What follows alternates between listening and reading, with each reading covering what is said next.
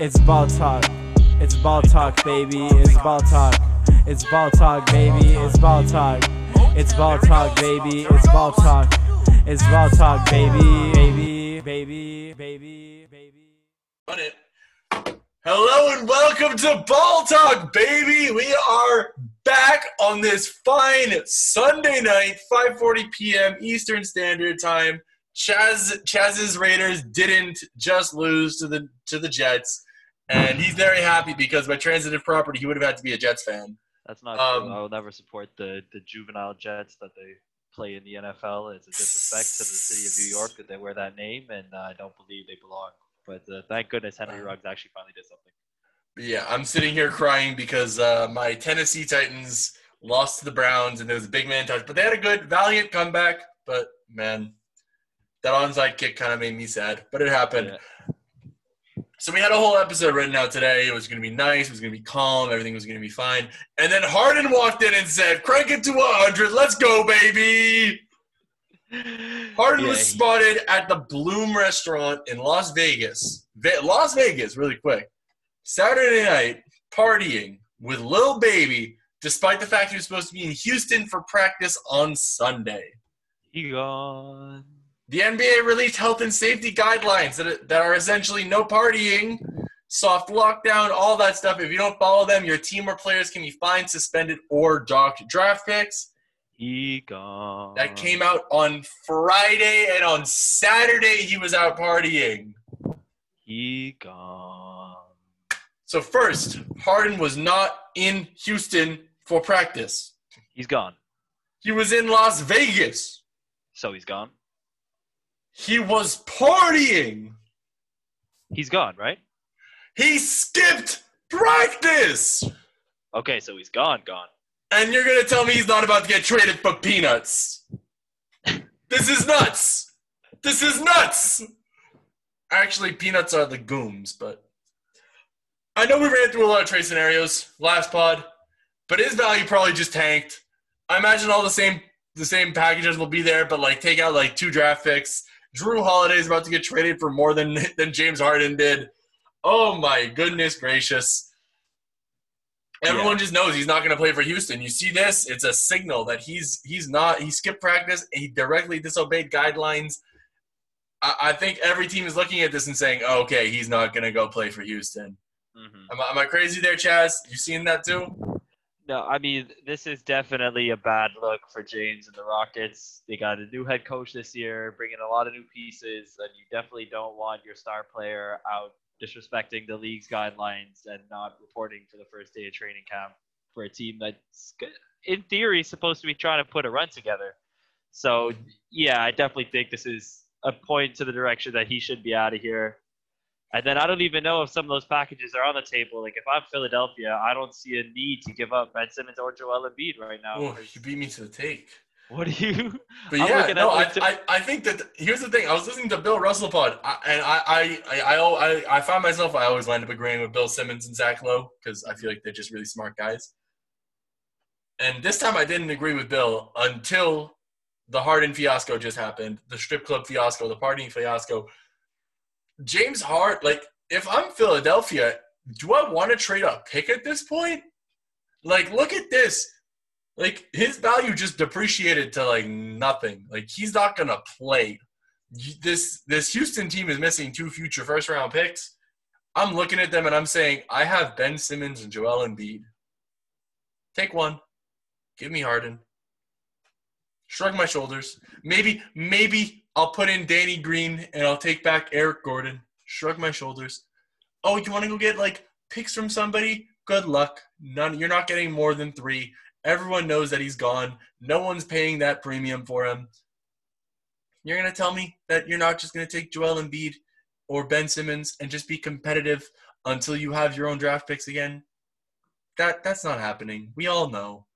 We all know that that's a win for them. We all know that getting off the Eric Gordon contract and getting a player like Joel Embiid or Ben Simmons, that's the best deal they're going to get. So I think Philly's just going to sit back, kick their feet up, and probably, I don't know, take a little nap, wait for Tillman Fertitta to freak out. Yeah, I mean, if I'm in Philadelphia right now or really anywhere else across the league, I think all this does is gives a lot of teams more of a chance to get Harden, because I think the Rockets are now just going to be looking to try to dump salary with him and see how many picks they can get. Because someone I still think will give up picks. Let's not just picks definitely, but I mean, I don't know anyone's going to give up 5. Yeah, no. Let's definitely keep in mind that James Harden is a recent MVP of the league, 35 point per game. He's an automatic bucket, and so they're not just going to give him away for pennies, regardless if he wants to play or doesn't want to play in Houston. I don't think they're the type of organization that are just going to – they'd rather have him on roster and not play than trade him for nothing, I think. That's true. That's very true. That's something I didn't think about enough. That's true. If I'm in Philadelphia right now, I'm trying to put together a package that looks something like Tobias Harris and Danny Green for Harden, Horford, and how many picks do you want? Because I don't think I'm giving up Simmons or Embiid, because it's someone that he's going to leave, and you're not going to get a high-quality player from many teams right now in exchange for James Harden, I don't think. That's true. Tobias Harris might actually be the best player that's on the trade market right now for James Harden, if he is. That's what I still think the Bucks should try and give up like Middleton for him. But yeah, wow, I hadn't thought about that. Like wow. Those are the next up guys that I think the only real deals that could be made. You talked a little bit about the Boston one, so I think Kemba's on the table, and then it's really like Chris Middleton, Tobias Harris. Those are the best players on those level contracts that you can match with James on teams that have. And the Bucks don't have many picks to give up now, so the Chris Middleton deal would be really hard, I think, for them to do. The Tobias or the Kemba one is the most likely for now, but I really don't want to think about James Harden with Jaylen Brown and Jason Tatum. So for me, it's Tobias Harris. And if not, they're just going to sit on him for a little while. But when they do move him, and it will be a when, it should open up a playoff spot in the Western Conference. And there's a few teams that made some offseason moves to try to make a run at that playoff spot. One of them in particular, I know you're pretty hot on. Or not that hot on, but they got a lot of national TV games, so we got to talk about them. New Orleans Pelicans made a lot of moves. You want to give a quick recap? All right, I'll give a quick rebound. I'll give a quick recap of this. So they traded Drew Holiday for the mother load. They got George Hill, Eric Bledsoe, 3 first-round picks, and 2 pick swaps. They then took one of those first-round picks and George Hill and got into a 3-team trade with the Denver Nuggets and Oklahoma City Thunder that would give them back Steven Adams. That's it. They then signed him to a $35 million 2-year extension for some reason. Even though they have Jackson Hayes, no spacing, a weird fit next to Zion and Ingram, no one is rushing to sign Steven Adams to a contract that pays him more than Clint Capella. They have an insane amount of future picks now, though. This is the third. They 5-year max Brandon Ingram with no option, which is really good for them. Like having Brandon Ingram locked in for 5 years, because at worst you can trade him for value. He's a good player. I just don't know what they're doing though with the lineup. You know, I'm a believer in trying to put out a good product, but they have Jackson Hayes at the center, and his fit next to Zion is weird. So then they bring in Steven Adams, who doesn't play like you expect Jackson Hayes is going to play. You expect Jackson Hayes is going to be a lot more athletic than Steven Adams when he's at the Steven Adams point of his career. Jackson Hayes and Steven Adams both don't give any spacing. And the rest of the starting 5, hear me out. Pelicans starting 5 next year, assuming nothing crazy happens. Eric Bledsoe, I don't care how bad you think he was during the playoffs. He's a good player. He's not an amazing player, but he's the best point guard on their roster. Lonzo Ball, Brandon Ingram, Zion, Steven Adams. And then their bench is Nickeil Alexander-Walker, J.J. Redick, Josh Hart, Jackson Hayes, and recent draft pick Kyra Lewis Jr.? I think it's Kira, but yeah. So total shooters in that lineup. 1. I'm looking at it 1. You know, Brandon Ingram, I think he shot 34% from 3. Maybe he's a shooter. Lonzo shot 38% from like the right corner, and everyone was really excited about that. Because I mean, I love Lonzo too, but like that's not, you know, being able to hit open corner shots. It's not, you're not a shooter like that. You're not taking enough shots that like you're a shooter like that. Like everyone is a suspect shooter at best. Like Lonzo's a suspect shooter, Hart's a suspect shooter, Ingram's a suspect shooter. Zion hit 4 threes last season in the first game, and then hit 4 threes until the end of the season. Yeah. Adams, I don't think he's even shot 4 threes in his career. Nickeil Alexander-Walker, same boat, not a shooter. Jackson Hayes, not a shooter. Kira Lewis, he's a rookie. I don't believe he was even a shooter in college. Like, you've got no shooters next to this crazy offensive force that loves to go down low and beat people up, but you're gonna get the Giannis issue here during the regular season. Because you can just have everyone camp the paint during the regular season. What's the point in going to close out on Eric Bledsoe at the 3? Yeah, I'm scared. I definitely think this team, I mean, it has to be said, they also brought in Stan Van Gundy. That's true. Got rid of Alvin I like that Gentry. hiring. I like that hiring a lot. I'm a big Stan Van guy. So I think they're going to be running a different team than we're used to seeing. And Stan is pretty good at working with bigs for the most part. So I think it'll be interesting how he uses Zion. And someone you didn't mention on the roster who's still there, Nicolo Melli. He's a good enough spacer for them to run some backup 4 or 5. Not to play any but defense. is he a good enough backup 4 or 5 that can play with Zion without them giving up 150 points?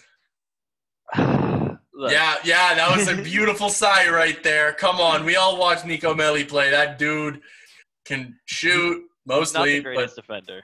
And so you're going to have him and Zion playing 4-5, 2 undersized, slow-footed dudes. Slow-footed. 2 undersized dudes at the 4 and 5. Or you're going to have Melli at the 3 and then leave 3s to go wide open range. You can't play Melli and Zion together for more than a few minutes.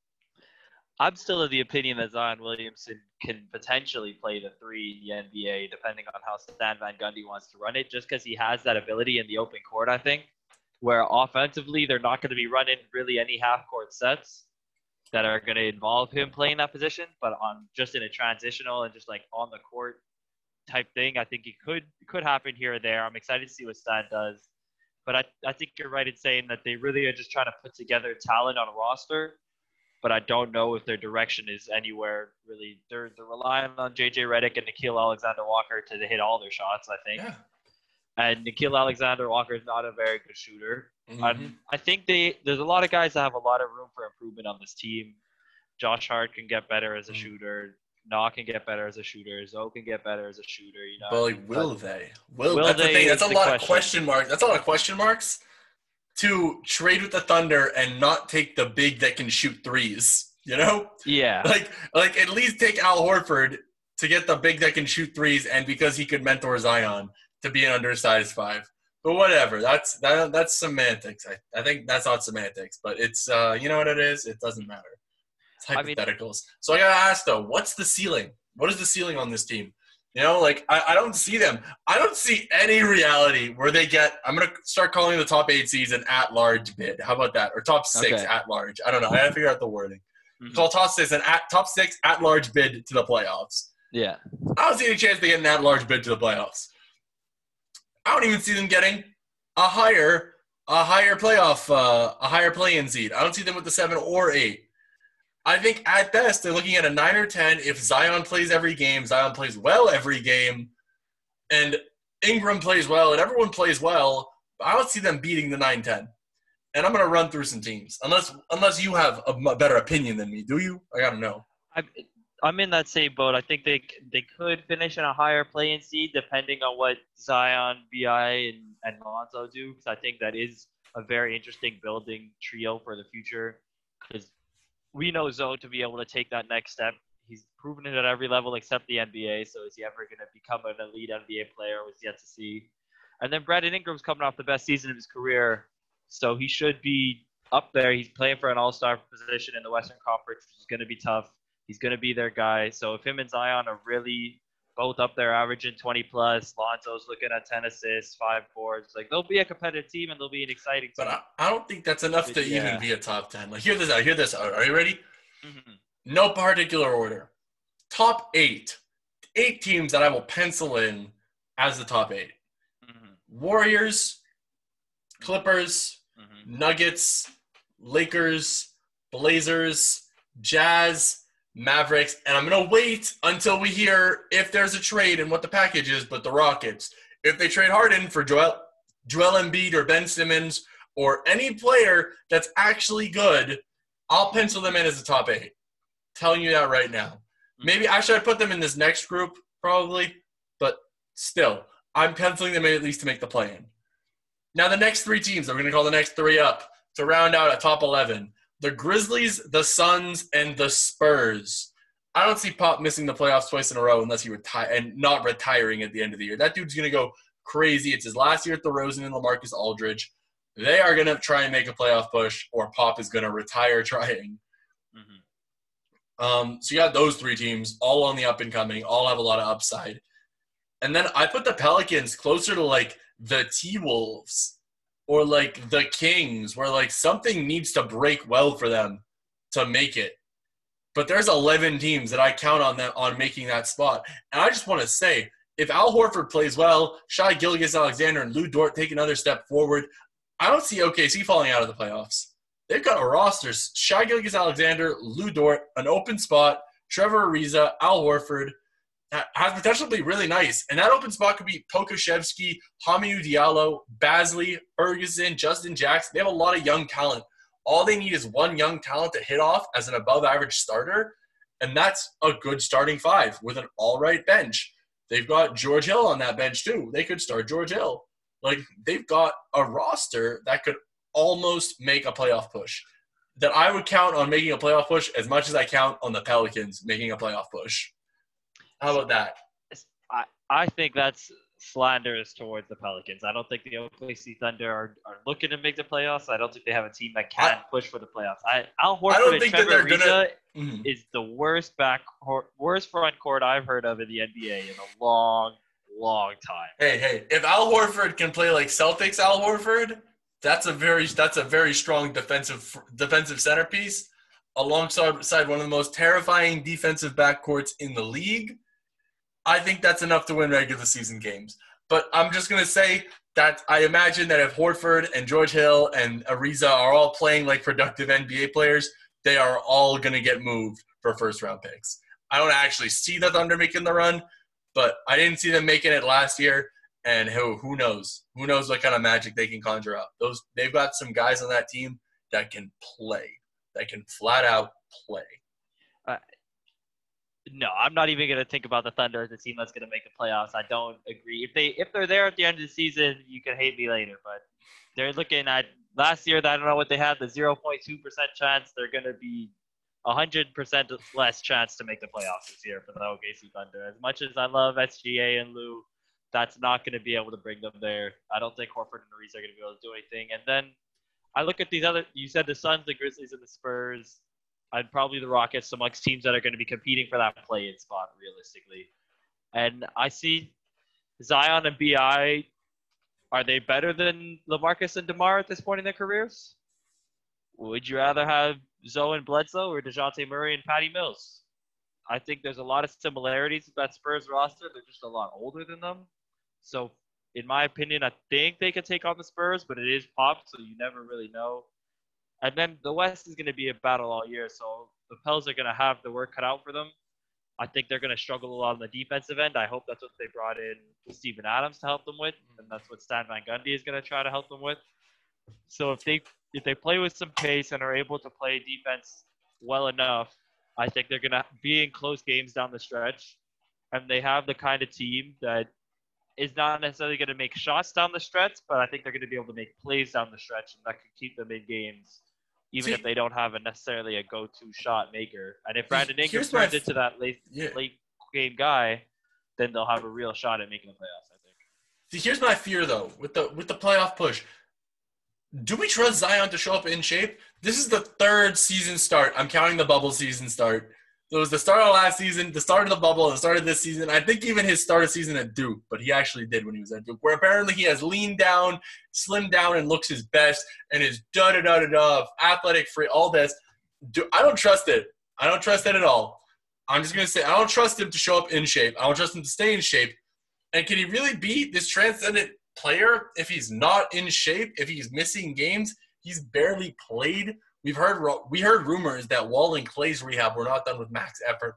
What's to say Zion is using max effort to take care of his body? His marketing is already worth more money than either of those two guys, who both have their own signature shoes. A Zion signature shoe would sell right now, and we're going to talk about that in a little bit. Mm-hmm. What if he gets injured again?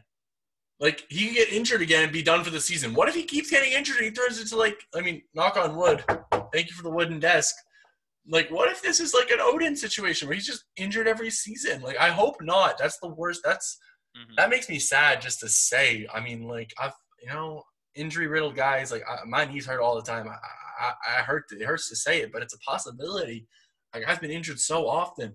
So is this a team that Ingram can show up and make work on his own? Is there, like, there's a chance this team is going to be really, really, really bad if, like, all their injuries start flaring up, all the back-to-backs and the short schedules get to them. Like, this could be really bad for these guys. Like, they could really not have a strong season, which leads to this next point.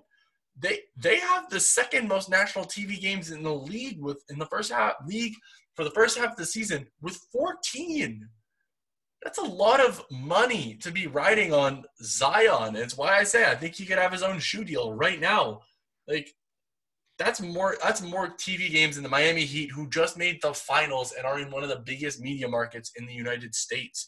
They have more national TV games than the Grizzlies, the Hawks, and the Nuggets combined. Zion barely played last season. If he doesn't show up, that game's going to be a dud. Am I wrong? Like, who's tuning in to watch Brandon Ingram? Like, nationally, no one, right? Here's the thing. I think Brandon Ingram can continue to take a next step and be one of those guys that you do want to see. I hope so. For the bottom margin, I hope. Oh my God. Because there's nothing in his career really that doesn't point towards a trend of he's becoming a better basketball player. He's working on his game.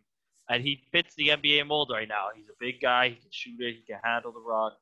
And if he puts on a little bit more weight this offseason, saying that for 7 years, keeps his jumper. But he has been putting on weight slowly.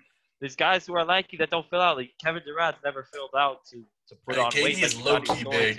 KD is low-key big. You cannot sleep on his size. Brandon Ingram's going to get to that point, I think, where he's going to become a guy that's a little bit more just filled out, has a little bit more meat on his bones, and he's going to be a bit of a force to reckon with. And the Zion injury thing, I mean, look, I think Zion came into Duke, had a great season with them, was in great shape when he was there. When he started his season last year after the rehab, he came back in the second half, and he was really good when he played. And that was the biggest knock on him, was that he never played or he didn't get enough games in last season. And then he came to the bubble, and he looked fat. It's easy to say. His cheeks added about 15 pounds, and he was just like, what's going on? Like, this guy has got 2 McDonald's McDoubles in his mouth right now on an NBA floor. I don't understand. Like, I do believe in Zion's ability to come back healthy. I think he's going to be strong. He's a guy that he's been a sensation for 5, 6, 7 years now on the internet, since he's been in sophomore in high school maybe. He's been making dunk tapes. So I think he's going to come out, and it's time for him to really show himself at an NBA level. You saw a lot of rookies, a lot of young guys are stepping up nowadays in the NBA. I think John Morant, one of those guys we're going to talk about a little bit later, is going to have a great second season. And I think Zion's going to be pushing him the whole way. So I can't be sharing notes with you anymore. You're always stealing my takes before I can even say them. I'm not even reading it down, I swear. Yeah.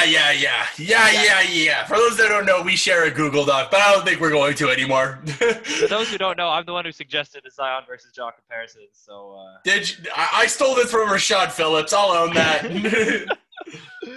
So no, I think Zion's gonna have a good second season. I think the Pelicans have way too many national TV games. It doesn't make sense for them to have 14. It's like the same amount as the Bucks, the Nets, the Warriors. Like, you're talking about major teams in the NBA. Like the Clippers, I think, have 14, and the Pelicans are there. Just there's teams with 0 where the Pelicans have 14. It doesn't make sense. And I do agree. A lot of those games are going to be boring because they probably will have to rest Zion.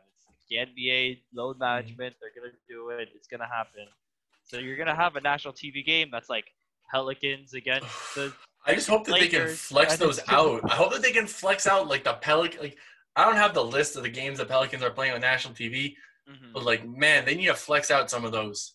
There's some games of those 14 that are definitely subpar and need to be flexed out. Like, if there's no Zion or Ingram and they're playing the Lakers, don't put that on. Let's go see what the Wizards are doing. Russell Westbrook and Bradley Beal is going to be must-watch TV. But more importantly, like, how does Trae Young have none? Trae Young has no or one national. What? Where's the list? Whatever. He has like almost no games. Ja Morant almost no games. Murray and Jokic were electric. The conference finals were going crazy. People loved watching them. People love Nikola Jokic. You can't tell me otherwise. People love Jamal Murray because he's handsome and Canadian. We love him. How are they not getting more games? Trae Young was an all-star starter in his second year with a team that was garbage. He clearly has market pull. Look at the numbers of his national. He got voted to the starter. That's evidence of market pull. Not only that, the Hawks are actually good this year. Trae Young could not play and they could still win. They have 2 starters at every position. And you're telling me that these Pelicans, that could be the 13th seed if their luck falls only all right. Like, they could have an average season for them. And they'll be the 13th seed if, like, one of those bottom feeder teams we were talking about goes off. They get 14, but Trae Young gets 1? No sense to me. But the more disrespectful is the Ja. He's the reigning rookie of the year. He beat Zion for that award. He's the best player on his team. Unilaterally, unequivocally, no discussion. Best player on his team, unlike Zion. And he only gets 3 games? 3? How? The Grizzlies were the 8th seed last year. The Pelicans came to the bubble and died. They stunk. They were so bad, it was an embarrassment to the league when they played. They were the first team to get eliminated on the same night as the Sacramento Kings, who are in the middle of a 14-year playoff drought. Stop disrespecting Ja. This dude is going to be a top 3 to top 5 point guard in the league in the next few years. Don't disrespect him. I just want to also give a shout-out to him. He's the only person who's posted an off-season glow-up that I actually believe. He put on 5 pounds of muscle this offseason, and I believe that. You tell me you put on 20 pounds of muscle in the offseason, I don't believe you. Ja said, I put on 5 pounds. I'm like, you wouldn't lie about that. That's 5 pounds. That's barely anything. But you know what? When you're a wiry guy like Ja, that's big. Because he already was a good defender, good enough defender. That 5 pounds is going to make a difference, and it's going to keep adding up. Yeah, and I mean, speaking of wiry guys, I think Brandon Ingram's going to make the same kind of weight additions, and it's going to help him the same way. But we'll move over to the Memphis Grizzlies a little bit and Ja Morant, because I am a big Ja Morant fan as well. I do think that he's going to be one of the elite point guards in this league probably sooner rather than later. I would not be surprised to see him earn a voted-in all-star spot in the Western Conference this year, because the guards are going to be outrageously tough. But he's going to be an electrifying guy. We already saw him his rookie season. He has attempted posters over Anthony Davis, Kevin Love. Like, everybody. This guy will jump no with fear. Everyone no and fear. everyone. And I think him and his Memphis team is going to have a lot to play for this year. And they have a lot of good pieces and an interesting lineup. I think they had Taylor Jenkins, I'm pretty sure, as their coach. It was his rookie season last year, and he stepped in, they made a little bit of a run. I mean, they were that 8 seed. They had to play in. They lost, obviously, but going up against Damian Lillard, I don't know what else you expect. Like, it's a tough scene when you're a rookie. But yeah, I especially really like Jaren Jackson. Oof. Yeah, I really like they didn't make many moves this offseason, but they brought in guys like Desmond Bane and Xavier Tillman out of the draft, who they traded to get. I know you're big fans of both of those guys. I really like Desmond Bane as a shooter for them.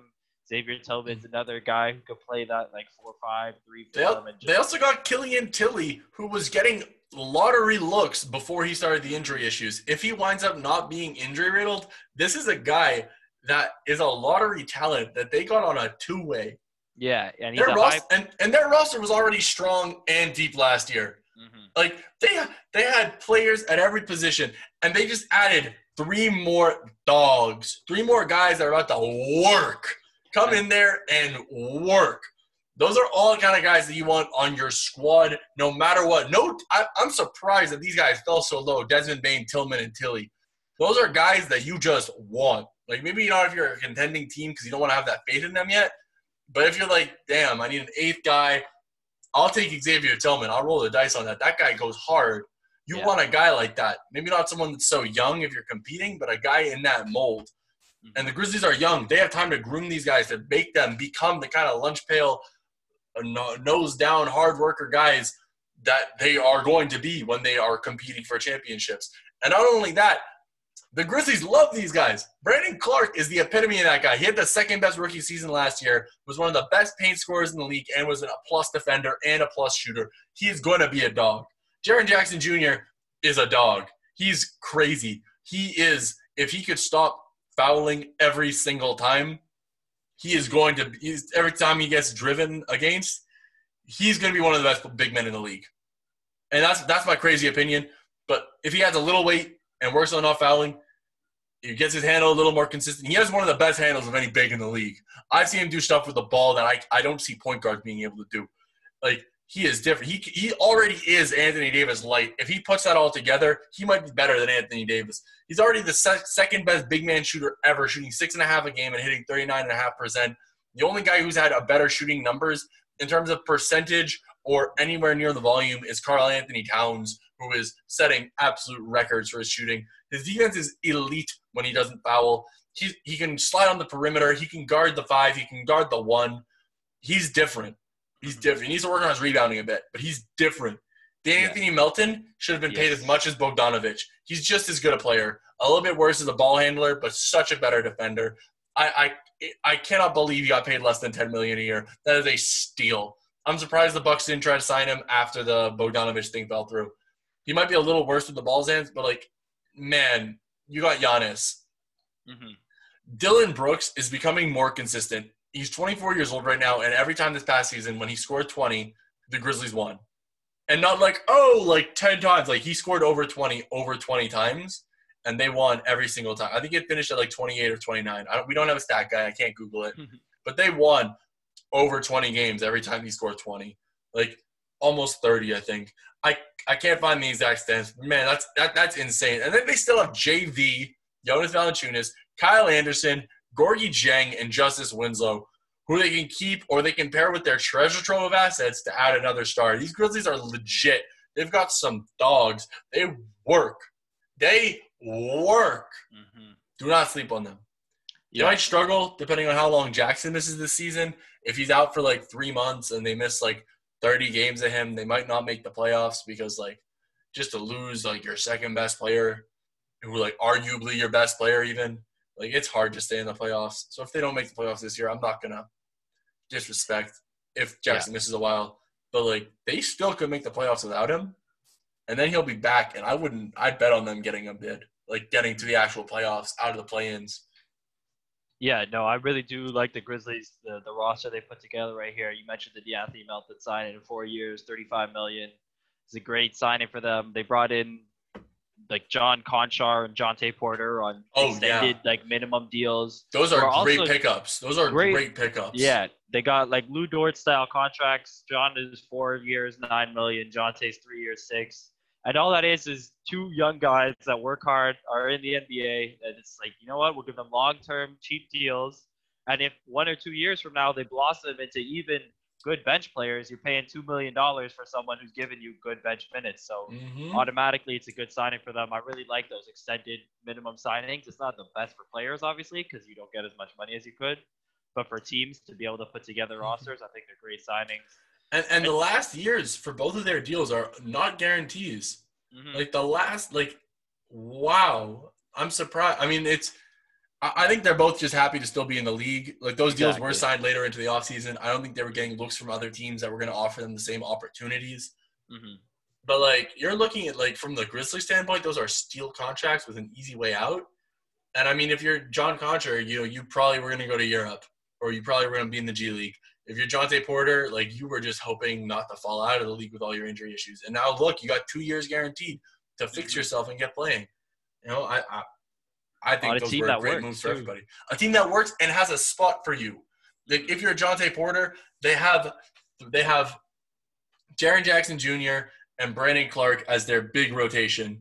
Xavier Tillman and Killian Tilly and you, Jonte Porter, are fighting to be the next guy in that big man rotation once JV leaves, if he doesn't take a pay cut, which I don't imagine he will, or he doesn't chase a ring, which I imagine he will chase a ring.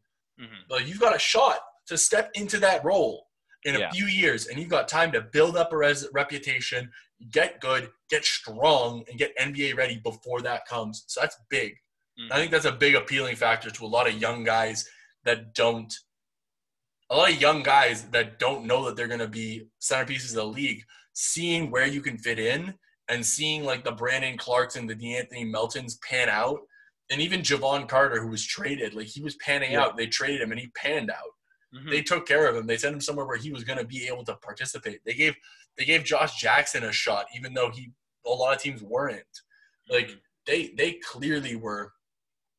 It means a lot for the culture of a team when they're signing young guys, and the young guys are giving that vote of confidence, and it makes them comfortable. It makes the team comfortable and the players comfortable. Yeah, and I think the Grizzlies are going to have a lot of interesting lineups they can roll out next year. Like I look at a small ball lineup where you have John DeAnthony in the backcourt, Dylan Brooks at the 3, Brandon Clark, Triple J in the front court. That's going to be insane. I think they rolled that lineup out. They rolled that lineup out, and it wins. It wins. How do you stop it? Because Brandon Clark is unstoppable down low. I think he shot 73%. I don't have the number in front of me. From like 0 to 3 feet. John Morant, insane down low. Dylan Brooks score anywhere. DeAnthony Melton score anywhere. Like all these guys are like 3-level scorers. Everyone on that lineup is at least an average 3-level scorer. Like that's crazy. That is craziness. And then even to have a guy like John. Oh wait, Chazz froze. Winslow, who I think still could have been able to repeat that. You froze. My bad. They still have Justice Winslow, young guy, can still have a resurgence to his NBA career. I still see him as a viable point forward. He can play defense. He can run your ball for you. And it's just like the team that they're putting together, they're going to be good. They're going to be fighting. They're going to be one of those teams that even with only 3 national TV games, they're going to be playing a lot of close games, a lot of exciting games down the stretch. And you're going to be checking games on a Tuesday night and see Memphis, Utah, and it's 122 to 126 with 2 minutes left. Like, let me tune into this game right now. Oh, yeah. They're a top 10 League Pass team in my eyes. Them and the Wizards, those are 2 teams that I want on my League Pass. I'd put the Lakers, but they have 16 national TV games. You're going to see most of their games already. Yeah, and I think John Morant, he's going to have a really good second year. Even his rookie season, almost 18, 7.5 and 4 with the steal and 3 turnovers a game. I won't be surprised to see his turnovers stay around 3, maybe even go a little bit down. And then I think everything else is trending up for him. Like, he's going to be a high scorer. He's got more pieces and better shooters around him than he did last year. And he's going to be able to get he's just going to get better. He's just he's a worker. That guy's a worker. Like that guy works. That guy works, and you can't sleep on that. A lot of these guys, they work, but they work. They go to – I don't want to dish on Rico Hines, but, like, they go to Rico Hines, and they're like, oh, I ran for, 3 hours today. I worked. I got better. No, you didn't. Unless you're James Harden and you're trying out crazy step-back moves because your scoring bag is just so different that practicing stuff only in practice isn't enough for you, that you need to be able to go on a real defender to practice your crazy moves. Like, unless you're at that level, just running 5s isn't enough. No, John Morant went to IMG, trained with Coach Dan Bardo and the rest of the coaching staff there. You got Bounceology with UJ. Shout out UJ. I really hope I can get you on the pod, man. Miss you, Coach. He got work, and he got better. And they tracked it. If they were legally allowed to release it, I wish they would, but they're not legally allowed to. But he definitely got better.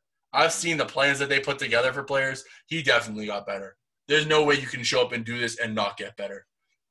He's going to show up, have worked his butt off all summer. He'll get his runs in. He definitely is still getting in runs every now and then, but he's going to get runs in with the guys. He doesn't need runs after this shortened off season. He needs to get better. And he's going to be showing up this season better. Yeah, no, for sure. I think John Morant's one of those guys where you talk about an empty gym worker or someone who lives in the gym. And I think that's what the Memphis Grizzlies are really trying to build here. Is they're just trying to build together a team that want to just work hard together. They can do it whenever they can get the 5 in there. They can get the 2-3 guys just working hard. And now they're going to be able to put together a team with more young guys who come from hard-working schools, who want to play hard and get a chance to run. And they're going to be – you turn into workouts of 1 or 2 guys are there 3 hours early. You're going to see a whole Memphis Grizzlies team there at 5 in the morning getting working because that's the type of guys they are. And I think that's going to be something that's going to help them build towards a team that down the stretch are probably going to be fighting for one of those play-in seeds. But when it gets into the nitty-gritty of you got to win 2 or you got to win 1 to get into the playoffs, the Memphis Grizzlies are going to have been through it together already. Where other teams are going to have find themselves throughout the season, I think Memphis is going to be pushing and they're going to be ready to the point where it gets to the end of the season. They've played in tight games. They've played together so much and they practice so much that they'll have the confidence. And I'm excited to see them make the playoffs. I'm excited to see them get there because I think once you do, you're going to have guys like John Morant, Jaren Jackson Jr., put them on the biggest stage. It's going to be an exciting time. Like that's not a team that I ever want to play in the first round. Is to John Morant, who's probably a future MVP in this league, and Jaren Jackson Jr., who could be a future defensive player of the year.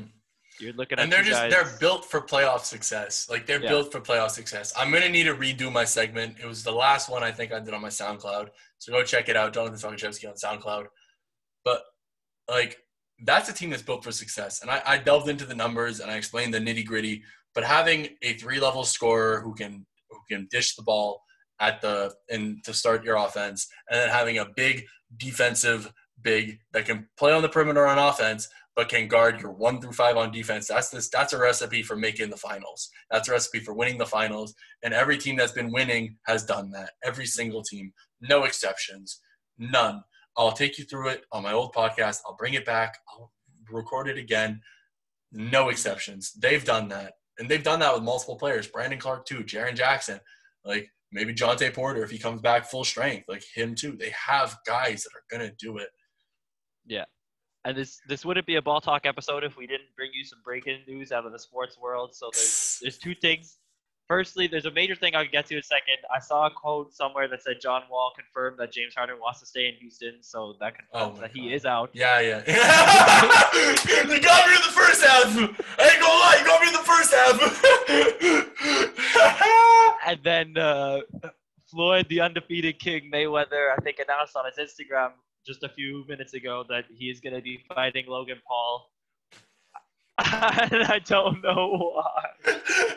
The real loser of tonight is Nate Robinson. No matter what happens, the real loser is Nate Robinson. The real loser is Nate Robinson and everyone that's going to pay for that pay-per-view showing of that fight. Because Logan Paul couldn't even beat KSI, who's just another YouTuber who boxes. Like, why are you fighting Logan? Why are you fighting him, Floyd?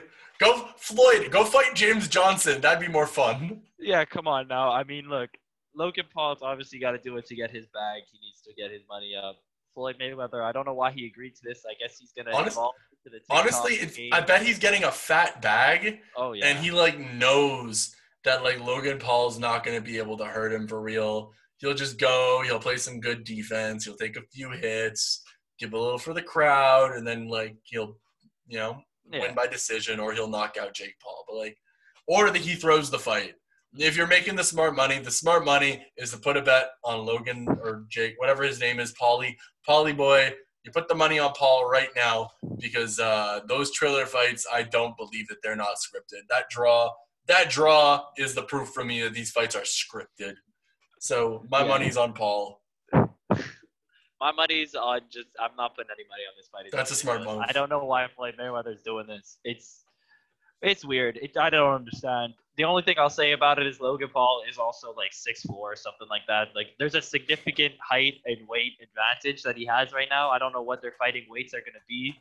I assume he's going to get that down. But he is a bigger guy with he's got a wrestling background or whatever. I'm not going to support the Paul. I'm never going to say anything good about these guys. I think they're both idiots of the internet. But his younger brother clearly knows how to throw a few punches. So I don't think he'll be a terrible boxer.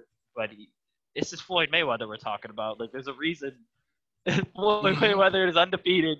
He's not just beating up random guys here or there. He's winning world championships, consistently defending them. I don't know what the point of this fight is. I guess people are just bored. It'll be in 2021 though, so it'll be a whole different world. And, Yep. We'll All see right. what it is. I don't want to talk about that anymore. That makes me sad. Floyd, come on, man. You can do better. At least fight like James Johnson. That'd be more fun. Fight someone who can actually fight. Come on. Yeah. But I think that's Ball Talk, baby, for today. Coming to you live. It's about 6:30 p.m. on a Sunday night. Man, Chaz, always good to hear from you, my man. Always good to get you on this. Great to have you, man. Great to have you. Man, Good to be here. I'm excited for these lockdowns to end so we can start hanging out again, maybe film these in person. But for now, we're going to keep it up on Zoom. Hopefully getting another episode to you, to the people, Thursday morning, I hope, or Friday morning. I don't know. I got to talk Wednesday morning. I got to talk to Chaz. We'll figure it out. We're still building a consistent schedule, but it's fine. NBA preseason starts next week. Ooh. The 11th. All right. First game is Friday. So you'll definitely hear about it on next Monday's episode. We'll have some preseason NBA basketball to discuss. Woo. Lots of hard-hitting analysis about stuff that definitely matters. Woo. Let's talk about the bubble before the playoffs starts. Woo. Ugh. All right. Thank you everyone for tuning in, and have a good night. It's ball talk.